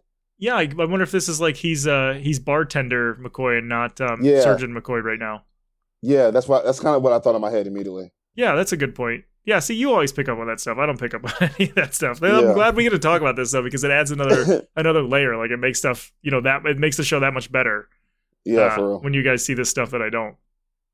But he says in this galaxy there's a mathematical probability of 3 million Earth-type planets. And in all of the universe, 3 million galaxies like this one. And in all of that, and perhaps more, only one of each of us. And he says, don't destroy the one named Kirk. Which is like, that's a hell of a good little speech there. It was a great line. Yeah. Yeah, just like, basically, whatever you do, you. Yeah, exactly. Whatever you do, just do Kirk. Like, what would Kirk do? And just... whatever you say, we're going with it, and then we'll live the consequences afterwards. And then, like, Kirk just kind of gives him, like, it's a very slight little, like, almost a smile. Like, one corner of his mouth moves up slightly, and then he just walks away. I think he touches him on the shoulder, whatever, like, thanks or something like that. I think he does that when he's walking out, too. Yeah. He gives him, like, a shoulder touch, like, thanks, bro, I'm glad to hear that, and then just goes in. And, like, this scene in any other episode would have been amazing. But, like, the fact that it's in this episode just really kicks this one up even more for me. Like, it's stupid. Yep. It's just... I agree. It's stupid how good this is. Yeah. I don't know who wrote this. I never even looked up. I didn't think about that. But I wonder how many other episodes they wrote, too, and if they're just as good as this is. Yeah. So they go back on the bridge, and this is where Spock is making the repairs, and the crew's just kind of hanging out in silence. And then, he goes to get up, and he gets up from underneath the console, but he grabs the top of it and like hits a button or a switch, and it starts a really loud alarm. Which, yeah, that's. I feel like you're right, Dan. That's very un-Spock-like. I just didn't buy this part of the scene. Like, Spock would know better than to do that. Yeah. Like I guess it being Spock is the issue technically, because if it had been Stillman's goofy ass, we'd be like, oh yeah, Stillman, what idiot. Oh yeah, Styles. Styles. If it been Styles, we'd be like, oh, who cares? Like, it's Styles, nobody would care. Like, okay, he's the idiot. We don't care. If it had been Sulu, we might feel the type of way, like, oh my gosh, but or somebody else in the crew. But it was Spock, the person who never makes mistakes. It's like, yeah, he makes a mistake now. He makes a mistake now when we never. It's just like. Unless we're going to say that it should have been something more random, like someone forgot and just flushed the toilet. Like, oh shit, I just do this all. The only thing I can say is by doing that, they say, okay, even Spock is fallible. Like in his moments, even Spock can make a mistake. Yeah, like if that's what they're going for, then that's what I got that idea of it. I'm not sure though. Like at this moment, it was just a bad mistake.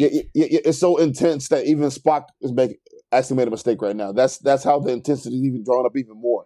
Because even Spock can be infallible. So like that's what I got from it. Even though I know it shouldn't be Spock.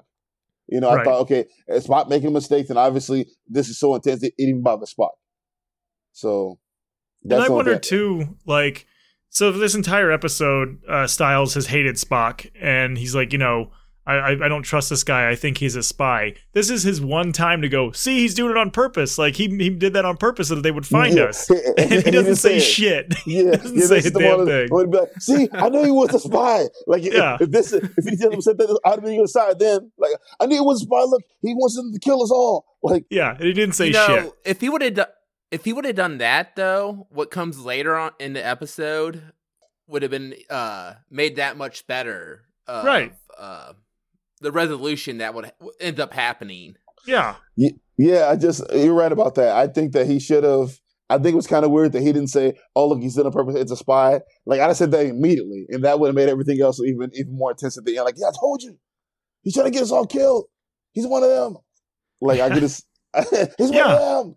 Like, that was surprising. I wonder if maybe, I mean, I very highly doubt it, but I wonder if, like, that's something that got cut or something, and then they just left the Spock panel part in is how they got revealed. I don't know, because Spock gets up like, oh, that's my B.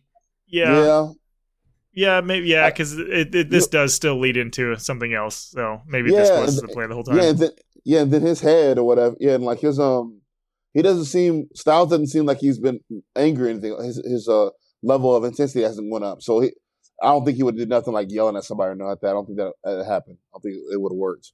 Yeah. But as the alarm is going off, Kirk actually has like a revelation, and he's like, no, this is fine. Like, this is good. Well, we're going to run with this. So the Romulans, they picked up the sound, and they start moving towards the Enterprise. And so Kirk orders everybody to power everything on and go reverse course, thinking that the Romulans are going to try to slip under them somehow. And so then he just starts ordering the phasers to fire. So they're like going backwards, like just shooting as they go backwards. Yeah, shoot back with them shooting? Yeah. Yeah. So yeah, they start firing, and the Romulan ship is shaking all over the place again, and the Romulans are like, the Romulan commander, he's like, man, the enemy commander is like a sorceress, and he just reads my thoughts in my brain. When those moments say like Kurt's like, oh man, like Kurt's the way Kurt, other captains are marveled by Kurt, like in a way that they don't understand. Like, how's this guy? Every time they get in a fight with somebody, Kirk finds a way. Every time, he seems to outsmart the other person, no matter who they are. That's why I can't wait for him to be like in a position where somebody with superior intelligence is really trying to kill him. Right. And I can imagine how he comes out of that, how he thinks his way out of it, and how impressed I'll be. Yeah, God, I hope we get something like that. Yeah, for real. Yeah, so the Romulan commander goes on to say that they're like, hey, our fuel supply is all but gone, and they just keep staying out of reach. And then that Decius dude, like, he just gives up. He's like, we're beaten. We're the Praetor's finest and proudest flagship, and we're beaten. It's like, dude, it's not that bad. We're not there yet. So the commander then orders them to put more debris into the tubes in order to, jettison them. And he's like, hey, do we have any of those old style nuclear warheads laying around in like a junk drawer or anything? And Desi's is like, we do have some of those. Yeah, he's like, we got those, but they're just for self-destruction. And so the commander's like, put that shit in a tube, like set it with a proximity fuse and pump that thing out of here. So we go back to the Enterprise, and Sulu advises Kirk that there's more wreckage. And so Kirk is like, all right, let's stop shooting. It's like something doesn't seem right. And Spock says that in the debris, that the debris in his scanner is the same type as before, except it has one metal-cased object. And then Kirk orders the helm to move over and fire the phasers. And I'm like, like what did he think was in the metal container that he's just immediately wants to fire on it?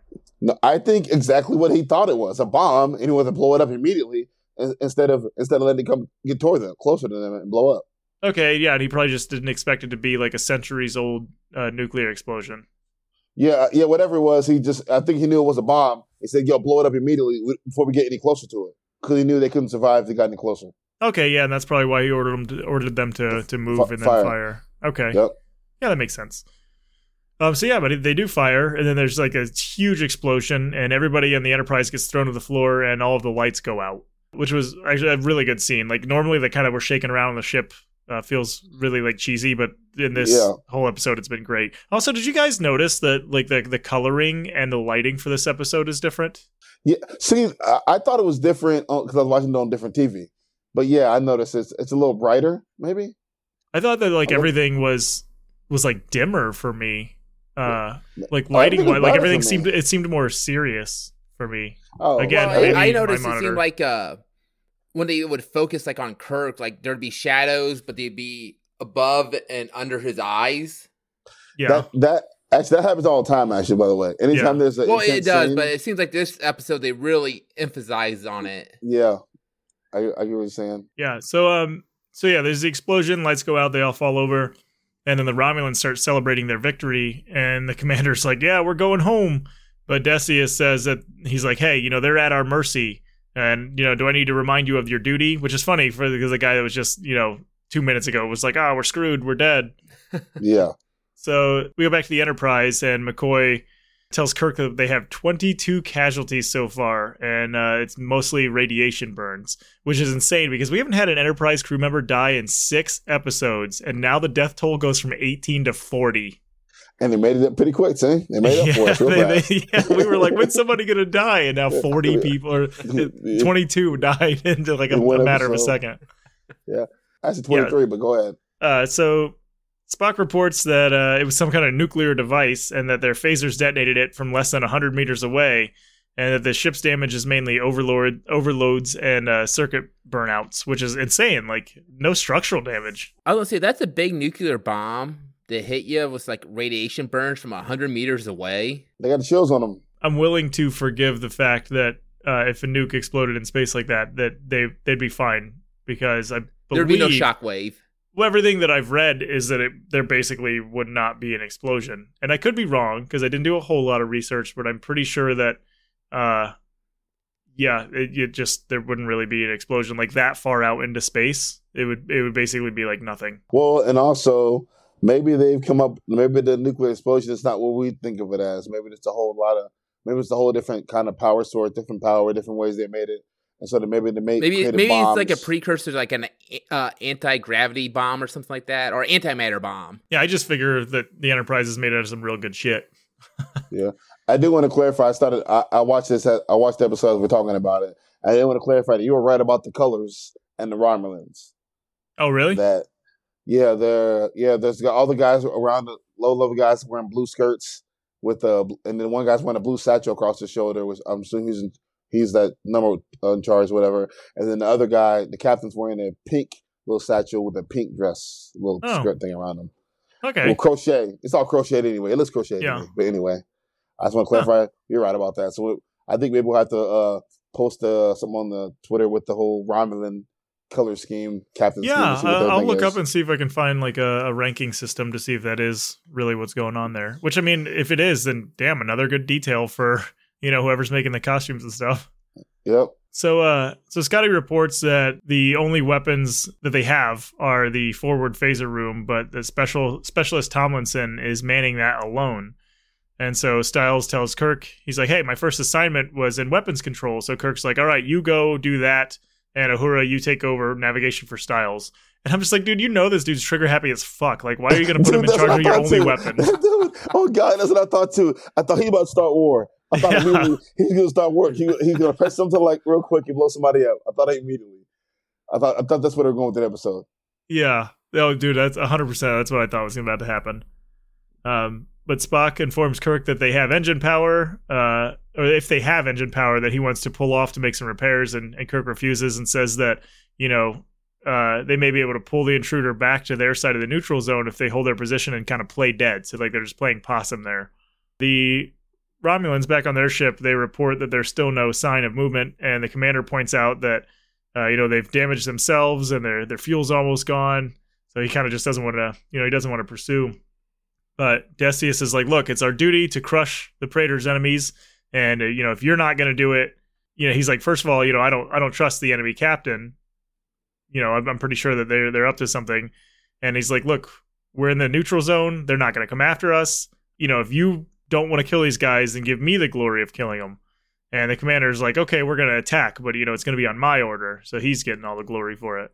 And then we go, back to the Enterprise. Spock gets a damage report from Styles, and Styles, he goes down to the phaser room to get a damage report, and Styles is like, well, this time, we're going to handle things without your help, Vulcan. And Spock just turns around and leaves. Like, dude, nerve pinch this motherfucker. Just like pinch him right there. Yeah, for real. Shut him up. Like, when he said Vulcan, unfortunately, when he said Vulcan, I heard the N-word in my head. I mean, basically. That's what I heard him mean. I thought, yo, you got to smack him right now, what he just said. Yeah. Well, isn't Spock also a commanding officer compared to him?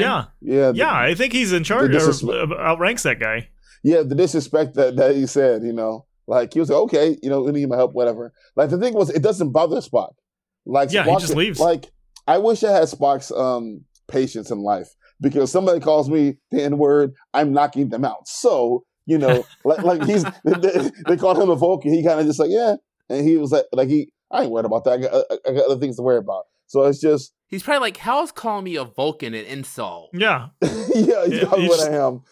He's just totally cool that he's like, all right, less for me to do, and then just leaves. Yeah, he's like, I am a Vulcan. He's like, all right, human. You're right, Dan. I didn't think of it that way. I'm thinking logically, like, yeah, okay, I'm a Vulcan. Okay, and whatever, bye. Like, that's a good one.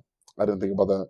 Yeah, so as Spock does leave, Styles notices that there's a box on the wall that's labeled Phaser Coolant Seal, and it's just shooting out purple smoke everywhere. We didn't notice that before that. We didn't know the smoke was coming out till then. So magically, the moment he closed the door, the thing just came loose and started doing all the smoke. Okay, yeah, we'll just call that one coincidence. Mm. So yeah, Tomlinson just rushes to go try to fix that problem because Styles ain't gonna do shit. And then back on the bridge, Sulu announces that the enemy vessel is becoming visible, and Kirk orders the forward phasers to stand by. And then a second later, he orders them to fire, but nothing happens. So we cut to Spock in the corridor, and he hears Captain Kirk just repeatedly giving this order to fire. He's like, come on, fire these things, fire. And he notices nothing's going on, and he turns and he rushes back into the phaser control room to find that Styles and Tomlinson are on the floor, and there's just purple smoke everywhere. So Spock enters the room, and he goes to the phaser control and just fires the phasers. Do you think that, he was unaffected by any of that because he's a Vulcan? Like, does his, superior physiology... I'm assuming... That's how I kind of took it at the end of the episode, seeing that he wasn't in, med bay being treated for anything. I assume he either held his breath or it doesn't bother him. They didn't explain it either way. Either way, I kind of thought I stepped it either way. They didn't explain it to me, so I just assumed he's better. So I thought about he probably held his breath. He's in there hitting the button like, yeah, that's because I'm a Vulcan. I ain't no pussy. This shit ain't hurting me. He's like, do this without my help. Look at you down there on the floor. And gives him a little kick. Yeah, you're gasping for air. What can stop Spock? At this point, why not just, fire him out into space towards the other ship and just let him grab a hold of it when he gets there and just wreck it. Like Superman. He's basically a Terminator. A Spock torpedo. Oh my God. Yeah. Going through this Kirk's like, load the Spock pedo. And the Spock's just over there like, oh, not again. I ate it all myself. I should be the captain, but you're not. Oh, whatever. Yeah, so then, they fire the phasers, and then the Romulan ship shakes as it keeps doing, and everybody gets thrown down onto the floor, and then like the debris from the ceiling and all that just starts falling all over them, which they've lost a lot of debris. I can't believe there's anything above them still. For real. Right. But the crew of the Enterprise watches on their screen as the enemy ship starts to just kind of like float away. So like it looks like it's lost power. It's just kind of, floating away into space. And so Kirk orders Sulu to prepare to move to the enemy ship, and he tells Uhura to open some ship-to-ship communications. So she does that, and they get a view of the inside of the Romulan ship as the Romulan commander turns and faces the screen to address them. And Kirk says, hey, we're standing by to beam survivors aboard our ship. And the Romulan commander refuses, and he's like, no, that's not our way. That's not how we do stuff. I wanted some guy in the background to go like, don't listen to him, take me. Yeah, he's like, that's totally our way. Please save us. The irony, once again, of the captain being the only one alive on the ship, the same as the other guy in the outpost. Well, he made it sound like there was other survivors on the ship when they were talking. Yeah, but you don't see anybody, though. It's just him on the bridge by himself. I bet. I mean, I'm sure other people survived elsewhere in the ship, though. Huh? I don't know. They got lower decks. Yeah. So yeah, but he says that he's like, I regret that we had to meet in this way. And he says, you and I are of a kind, and in a different reality, I could have called you friend. And I'm like, I know that quote. I did not know it came from Star Trek, but I know that's a popular quote. Yeah, many things came from this series. Yeah, things you don't know about. A lot. Yeah, but also just like that, that's just that kind of, damn, I really wish that things weren't this way, because like I bet we would have got along really great, which is kind of sad considering this guy didn't want to be in this position to begin with. Like he was saddled by his culture, and like had this fight with his commander that he really grew to respect, and now he just has to die. Well, they did a good job of portraying that throughout the whole episode of the captains kind of acknowledging without talking to each other, like, oh man, this guy's kind of a genius. He's doing exactly what I would do. Well, this is honestly the end of the Carmine maneuver again, except this time we're seeing the other guy's appreciation, but the appreciation is coming at the end when they're dying. So it's almost the same ending, except this guy's dying while he shows appreciation, like, hey, we had this battle. Kurt still always offers you to bring him at the end. He always like bring a life, no matter how bad it was. You're still people to me. Can I give you help at the end? And the guy's like, that's not the way we do it, but we had a good battle. I'm about to die. It is what it is, but respect. What a great battle. What a great way to go. The great captain. I'm out. Yeah, like this is the point where Kirk is like, well, what purpose does it serve for you to die? And the commander says that, he says we're creatures of duty and that I've lived my entire life by it, and I only have one more duty to perform. And so he turns around and hits a button on the console and just destroys his own ship. Yeah, a little bit later in the sick bay, Styles is being checked on by McCoy and Spock.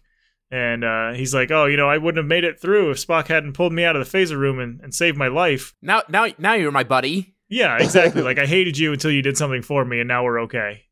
Because, he's a typical piece of shit. Yeah.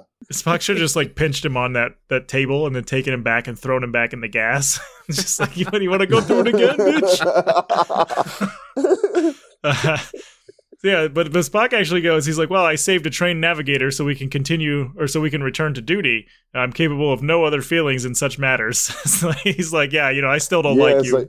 He's like, I did it because I had to. He's kind of a dick about it, but also trying to be humble at the same time. Like, I don't like you. I don't hate you. I don't like you. I nothing you. Like, I nothing you. Like, I saved you just because I'm supposed to do it. Yeah. I want you to do your job. That's why I saved you, pretty much. I saved you. Yeah. Yeah, and also shut up while you're doing it. So,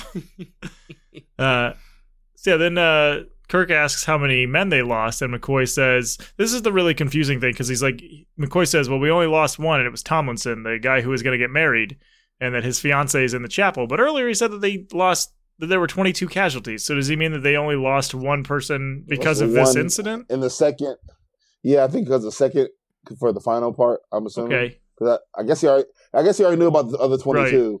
So, like, did we lose anybody else? To me, telling him that. It's a good point you brought up. I'm just not sure. Yeah, I'm just gonna say it's 41 dead now. Because counting Tomlinson, it's 41. Works for me. Yeah. Poor Tomlinson. Yep. Went from getting married to getting buried. Which, at the beginning of the episode, I thought, man, these two lovebirds, one of them's going to die. Yeah, yeah, immediately. Yeah. I thought, my thought was, oh, man, he's saving himself for marriage. He died. Yeah. Oh, darn. Poor guy. That poor soul. Oh, my gosh. How did that happen? No. I was just playing the whole time. He's the one that started all this because he didn't want to get married. Yep. He didn't want to get married. I don't want to get married. I need to start a galactic war. Oh, man, that would be an awesome backstory. Like, he was a traitor. He's like, hey, come over and blow some shit up so I get out of my marriage.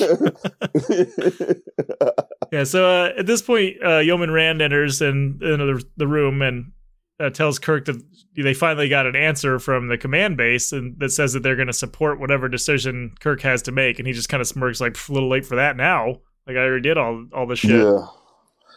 Yeah. So then Kirk leaves and he goes to the chapel to talk to Tomlinson's fiance. And, he starts to talk to try to console her, but, she just hugs him and he like tries to comfort her.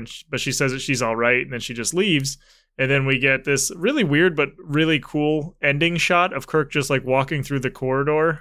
Yeah. Yeah, I liked that shot. Like it's just it was different. What I liked that they didn't do the thing that I hated, which is like all's well that ends well. It's like people died, it was a very serious situation, and then I guess I'm just gonna go do what I have to do, and that's that. Yeah, because a normal episode would have ended. That when she said they said what you want to do, and he made that smirk and walked up and left. Yeah, that would have been the way a different episode would have ended normally. Right. With that all's well ends well type thing. Except this time it goes further to the chapel with her crying and then with him walking out.